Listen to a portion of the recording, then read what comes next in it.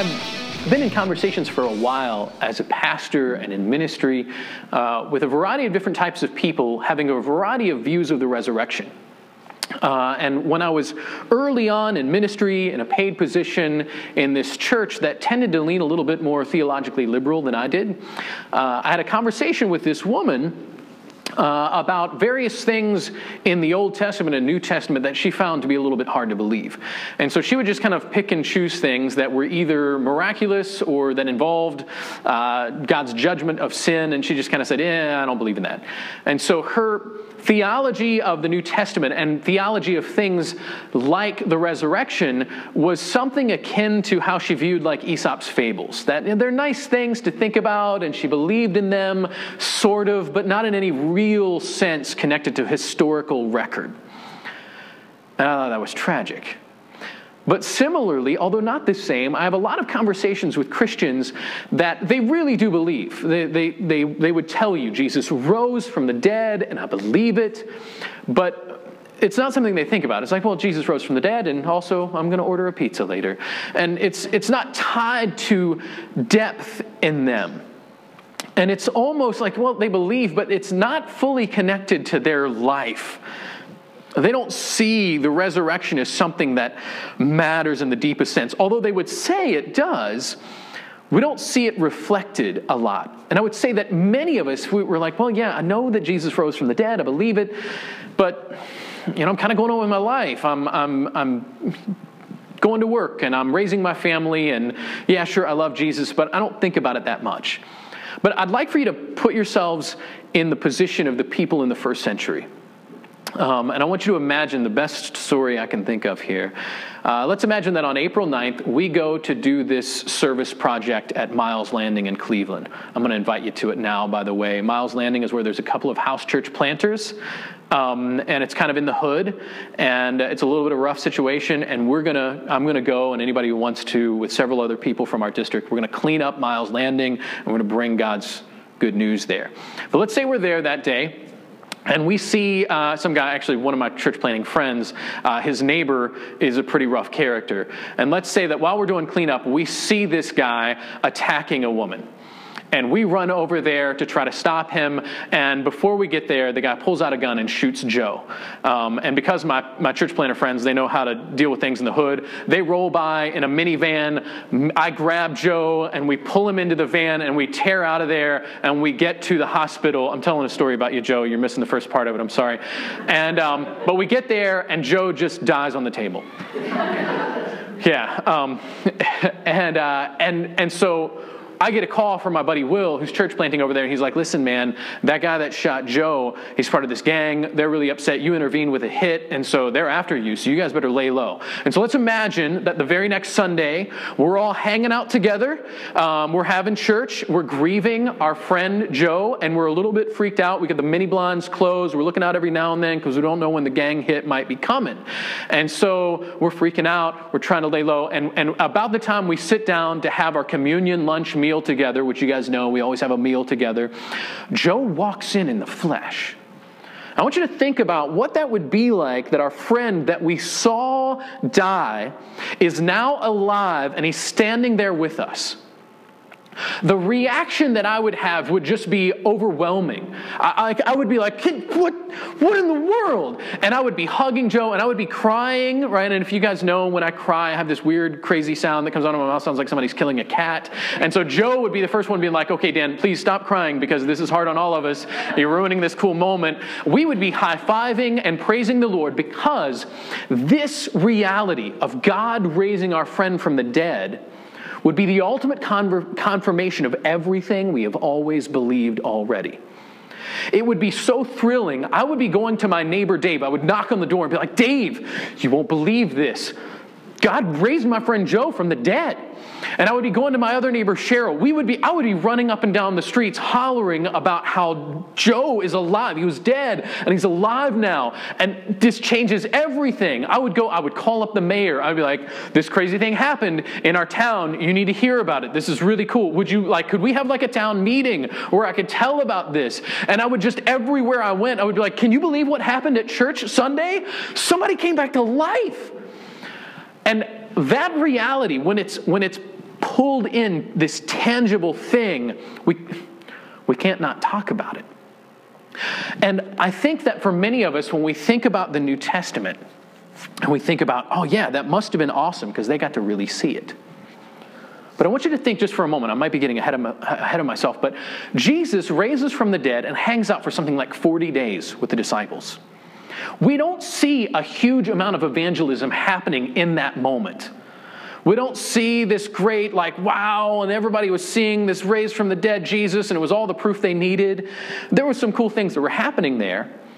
But what was interesting is when Jesus was was about to ascend into heaven, after he's hung out with them for 40 days, he says, listen, guys, I'm going to go to be with my Father. I want you to go and make disciples of every ethnicity in this world. And I'm going to give you the Holy Spirit, and when he shows up, you will receive power, and then you will be my witnesses. How interesting that it was after Jesus rose from the dead that the day of Pentecost happens. The Holy Spirit moves in this powerful way, and that's when they seem to not be able to stop talking. That same Holy Spirit who was there right after Jesus rose from the dead, when we saw so many people come to Christ, is with us now. And so I want to take a moment. I want to have a look at Romans 10. Because in Romans 10, something really crazy is going on. The Apostle Paul is writing to the Roman church, and he's talking to them about salvation. But as he's talking about salvation, he also seems to talk about proclamation. We're going to start in verse 8, and I'm going to pray while you're turning. Jesus, we are desperate for you. Lord, I think of some of us who have been prayer walking over the last couple of weeks. I think of new opportunities to minister in Lorraine. And I think of all the outreach and evangelism that's happening during the week. And Jesus, I have never felt more inadequate than I do right now in ministry. My dependence on your Holy Spirit is far greater than it has ever been. So Jesus, today, would you give us a profound understanding of your resurrection and the power that is available to us because of your Holy Spirit? Lord, would you move in power? Would you anoint us to be your witnesses? And would we go forth proclaiming your gospel? Help us to even understand all that means. In Christ's name, amen. So Romans 10, I'm going to start in verse 8. It says, but what does it say? The word is near you, in your mouth and in your heart. That is the word of faith that we proclaim. Because if you confess with your mouth that Jesus is Lord and believe in your heart that God has raised him from the dead, you will be saved. For it is with the heart one believes and is justified, and with the mouth one confesses and is saved. For the scripture says, everyone who believes in him will not be put to shame. For there is no distinction between Jew and Greek, for the same Lord is Lord of all, bestowing his riches on all who call on him. For everyone who calls on the name of the Lord will be saved. How then will they call on him in whom they have not believed? And how are they to believe in him whom they have never heard? And how are they to hear without someone preaching? And how are they to preach unless they are sent? As it is written, how beautiful are the feet of those who preach the good news. So Romans 10:9, I'm going to draw some special attention to. And I know most of you, and I think I know where you are spiritually. But as I've mentioned, I have plenty of conversations with Christians who don't seem to fully grasp the grandeur of the resurrection and the seriousness of it. And it's always interesting when I dial in a little bit and say, hey, do you really believe this? This is everything to me. Do you really believe it? And in Romans 10:9, we see two critical aspects to trusting in Jesus.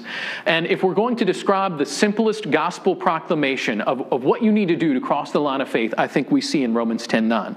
The two things that come up are to declare Jesus is Lord and believe that he rose from the dead. That's it. It's about that simple. 10:9 says, because if you confess with your mouth that Jesus is Lord and believe in your heart God has raised him from the dead, you will be saved. I think it's very intriguing that it uses this phrasing, believe in your heart that God has raised him from the dead. I have noticed that we have a tendency to think of humanity as two parts. We think of the mental cognitive part of us, the rational part. We think of our bodies. We maybe tie in emotion somewhere. And so when I am communicating to someone about the reality of the resurrection, I have a tendency to want to jump into trying to bring about some type of evidence so that the rational part of a person will believe. And maybe last year you might remember we talked about that a little bit. I can go through a pretty compelling evidence for first century historical documentation and the martyrdom of the apostles and this great evidence that Jesus really did raise from the dead. I have had no one ever get saved based on my rational proclamation. I think it's good. I think it's important, but I've never had anybody get saved based on me giving all this wonderful evidence. And similarly, I think for the person who doesn't know the Lord, whose spirit is not alive, they can talk a lot about emotion and say, well, I understand why you Christians, you have these warm fuzzies when you get together and you sing these songs that Hillsong wrote, and you get all fuzzy, and that's where your belief comes from.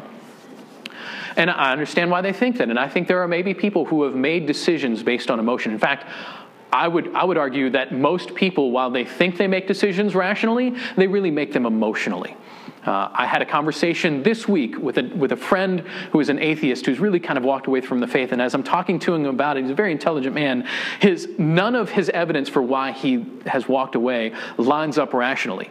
And so I spent time just kind of casting doubt on his doubt, which was kind of fun, although I love my friend, and it's kind of tragic, the situation he's in. But I'm just casting doubt on his doubt. And I'm like, yeah, there's holes in all of this, man. But he made that decision emotionally and not rationally. And I will tell you that no matter how much I argue with someone, I can't get them to believe. And no matter how much I appeal to their emotion, I can't get them to really believe. But we know, based on Ephesians 3, that when a person is born, their spirit is dead. And to the person who is walking in that death, there is no way for them to believe outside the miraculous work of the Holy Spirit in them. It is through that work that God brings people to salvation. And so when he talks here about believing in your heart, this place that we often refer to as the seat of the soul in a person, when he talks about believing in your heart that God has raised him from the dead, I believe that Paul is referencing this spiritual act of God, this miracle of regeneration of the Spirit. It is something that he does, not us. But I tell you what, when it's happening, you know. So I don't know how long ago it was that you came to Christ, but if you would think to that moment when you came to faith, when maybe you were reading through the New Testament, or somebody was speaking to you, maybe you were hearing a sermon, or you had a friend that was witnessing to you, and all of a sudden, it all comes rushing in, and your spirit comes alive. We call this regeneration, and you say, my Lord and my God, you're real. Similar to the way that Thomas, we think of Thomas right after the resurrection, Jesus shows up, and we think of Thomas he's doubting, and he said, I'm going to need all this evidence. But when Jesus shows up, Jesus offers him the evidence, and Thomas doesn't need. He says, nope, I don't need it. The first thing he says is, my Lord and my God. In that moment of belief, he declares Jesus his Lord because God did a spiritual work in him. That same Holy Spirit that regenerated him at the sight of Jesus is the same Holy Spirit that we have right now doing a work in us and doing a work in those to whom we will witness. So let's read on. A little side note, I'm going to assume that you believe. If not, now is your chance, and you will know it. If you have been a non-believer your entire life and the Holy Spirit is working in you, you know there is something happening you cannot explain merely with emotion or with rationality. There is something happening in your spirit, and you've never known it to be alive before, and now it is, and it's wild. Let me just tell you, respond by declaring Jesus your Lord right now. You can just stand up and yell. I don't care. We'll adapt the service for that. But let's imagine that you have had that encounter with Jesus, and I hope you already have, and I hope that your mind is being drawn back to it so you can remember just what he did. I want to talk about the real point of the Apostle Paul's passage here in making disciples. And he talks about two things. He talks about proclaiming the gospel, and he talks about sending out proclaimers. Here in Romans 10, verse 14, he's already talked about in verse 13 about how everyone who calls on the name of the Lord will be saved. There's this very clear distinction that, like, you believe, you declare him, you're calling on him. It doesn't matter who you are, whether you're Jew or Gentile, whether you're slave or free, whether you're rich or poor. When you make that declaration, you are saved. And he says, how then, verse 14, how then will they call on him whom they have not believed? How will they believe in him whom they have never heard? How are they to hear without someone preaching? And how are they to preach unless they are sent? As it is written, how beautiful are the feet of those who preach the good news. He breaks down this kind of logic here. He says, well, okay, so we know that everyone who calls on the name of the Lord will be saved. And we know that they have to believe to call on Jesus. That the calling on Jesus is preceded by belief. And we know that belief is preceded by hearing the gospel. And we know that that hearing of the gospel is preceded by a proclamation of the gospel. But that proclamation of the gospel is preceded by someone being sent. I've been in ministry, man, for a really long time now. And I would say that the most difficult thing for me in ministry has been trying to get Christians to simply go and tell somebody about Jesus. And when I think back to, like, the story, like, if Joe rose from the dead and we saw it, how could we not talk about it? And when you've had this interaction with a new believer who has profoundly experienced the presence of Jesus, their spirit is made alive, they can't not talk about it. In fact, sometimes it's a little bumpy, and they're like, this thing happened to me, and Jesus, and wow. And the gospel kind of bumbles their way out of their lips, but the Holy Spirit is working nonetheless. For many generations, in the United States and in other places, we have seen the work of the gospel as something that pastors did. That we set up a nice building, we attract either with really cool liturgy or with really flashy sermons and songs or with a really great children's ministry, and then the hope is that those people will come into that church building and hear the gospel, and in that perfect combination of rationality and emotion that they will believe. But let me just tell you, we are no longer in a world where we can just kind of shake people up and hope that they believe. There is not enough rationality to bring anyone to faith, and there is not enough emotional ties to bring anyone to the faith. In fact, there is not enough to get any of them inside the doors of any church building. The only hope for the gospel to go forth is for you to go and make disciples. I am going to desperately plead that you would find your memory of when Jesus saved you, when you encountered him and you said, "My Lord and my God, you're real." And I'm going to ask that you remember that and all the greatness that came with that, and that you would go forth proclaiming the gospel. So the end of this passage here simply says that someone has to send them. How are they to preach unless they are sent? A little side note, this word for preach is a translation. It actually just means proclaim. I think we've tried to tie this to the job of a pastor, like, okay, somebody preaches. So yes, we need to send out pastors to go and preach. That's not what this is about. This proclamation of the faith is something that every believer is to do.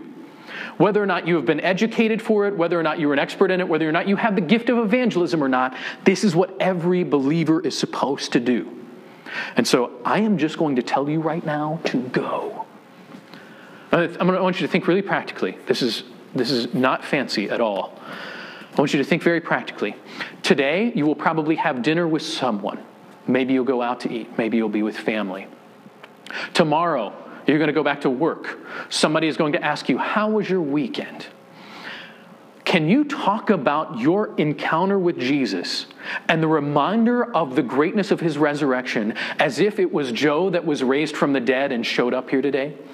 Can you, it doesn't have to be weird and awkward, but can you think about what that would be like? Let's imagine that I'm sitting down and we're going to have dinner and a waitress says, "Hey, so how are you all doing today?" And I can say, honestly, it sounds weird, but I've been thinking a lot about the fact that Jesus really rose from the dead. And I mean, this might sound a little weird, but it's profound. Like, he really rose from the dead, so anything's possible. And that's how I'm doing. I'm thinking about, this is a huge thing, right? Right there, that was a pretty natural gospel presentation. It's not the whole thing, but we're salting a little bit in. And unfortunately, most people, when they show up at work and somebody's like, how was your weekend? We say, it's fine, watch some TV, whatever. When we can say, well, you know what? Every weekend is pretty great because God saved me, man. And when we use those little opportunities to naturally let the gospel come out, rather than finding a way to talk about anything else, man, if I could just inspire some boldness in you. Because if Jesus rose from the dead today and he walked in, I don't think we could not talk about it. And when I find that we're not talking about it, my concern is, have you really met him? Because that's the only way. And so I'm going to appeal that you would go. That you would find your Jerusalem and your Samaria. Maybe it's you knock on the door to your neighbor and you say, hey, listen, I hope you're doing well. I'm going around to the neighbors and just kind of taking some time to pray.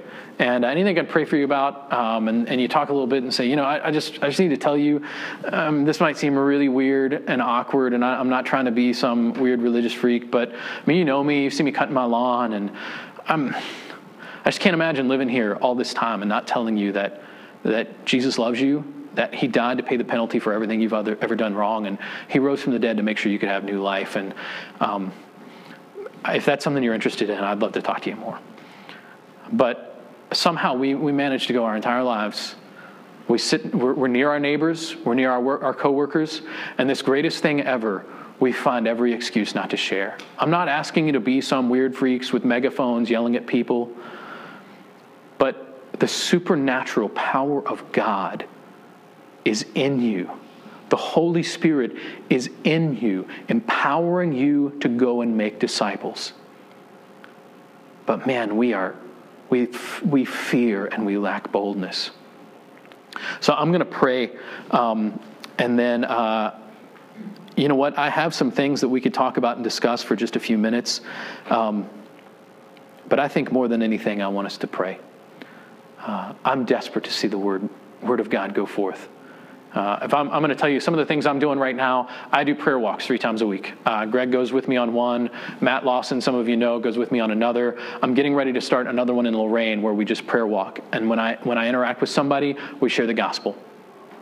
I am meeting regularly at Starbucks over here, and I'm finding every opportunity I can to share the gospel. I am talking to my neighbors, and I'm pretty much pouring myself out to make sure that I am sharing the gospel in the most naturally supernatural way possible. And I just need you to come with me. So let me pray, and then I've got a few things for us to discuss. Jesus, you promised your Holy Spirit would come and that we would receive power to be your witnesses. Jesus, give us power. Anoint us by your Holy Spirit, and may we be bold proclaimers. God, I've heard it said that there's nothing more natural for the natural than the supernatural. And I've also heard that that in most churches, we're neither operating naturally nor supernaturally. God, would we just be so natural with the proclamation of the supernatural, with the proclamation of your gospel, that, God, it wouldn't be perceived as some awkward, fake thing, but that just the joy and the zeal that naturally comes out of knowing you would spill over as we evangelize. And so on this day when we remember you raising from the dead, we are so very thankful. God, make us so thankful that we can't not tell anybody. And so we ask all this in your name. Amen. So if you all would take just a couple of minutes here, I've got a few questions here. One, would you take some time to discuss whoever's in your row, talk a little bit about where are you already going that you can take Jesus with you there? Maybe it's work, maybe you're in kids' sports, maybe you're in a club, maybe it's your neighborhood. Where do you already exist where you can bring your conversation of the gospel? Second, where are there people that need Jesus that you could go to? I have a friend of mine, Peyton Jones. He is a serial church planter. And his thing is to go where people are desperate.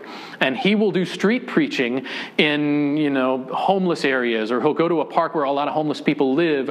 And he says, I know that there are people here that know they need Jesus, and so I'm going to go and I'm going to bring the gospel there. You have an opportunity in things like that. Are you willing to go there? I am going to West 20th Street in Lorraine this week. I'm going to take a walk on Thursday. I'm going to walk down West 20th Street where I know people are desperate, and Jesus is going to be going with me. If you would like to go, let me know. I will help you on point 2. On April 9th, we're going to go to Miles Landing, where there are already outposts for the kingdom there. We are going to walk and pray and pick up trash. On May 14th, we're going to do trash pickup around Amherst because it's our city, and we're going to walk and pray, and we're going to take Jesus with us, and we're going to take the gospel with us. If you need something to kind of help you get out, I'll help you. Lois is here. Lois actually helps take care of families in housing transition. I could get you helping out her, overseeing an evening when people need a place to stay. I will get you there. I will get you around people with a desperate need for the gospel if you are willing to go with me. So would you just let me know? I know we have some people that are going to be listening to the podcast later. Shoot me an email. Give me a call. Show up with me on Thursday. I will take you to where it is dangerous. And I will take you to where there is need. And Jesus is going to come with us. So, anyway, the very last thing, if you want to kind of explain how you would share the gospel to somebody, if you don't know, it's okay. We'll talk you through that. But we maybe just take a few minutes. We're going to talk about making disciples, just in a little bit of conversation. And then we're going to come back. I'm going to have some announcements. We're going to sing a song, and we're going to go on our ways. All right? Thank you very much.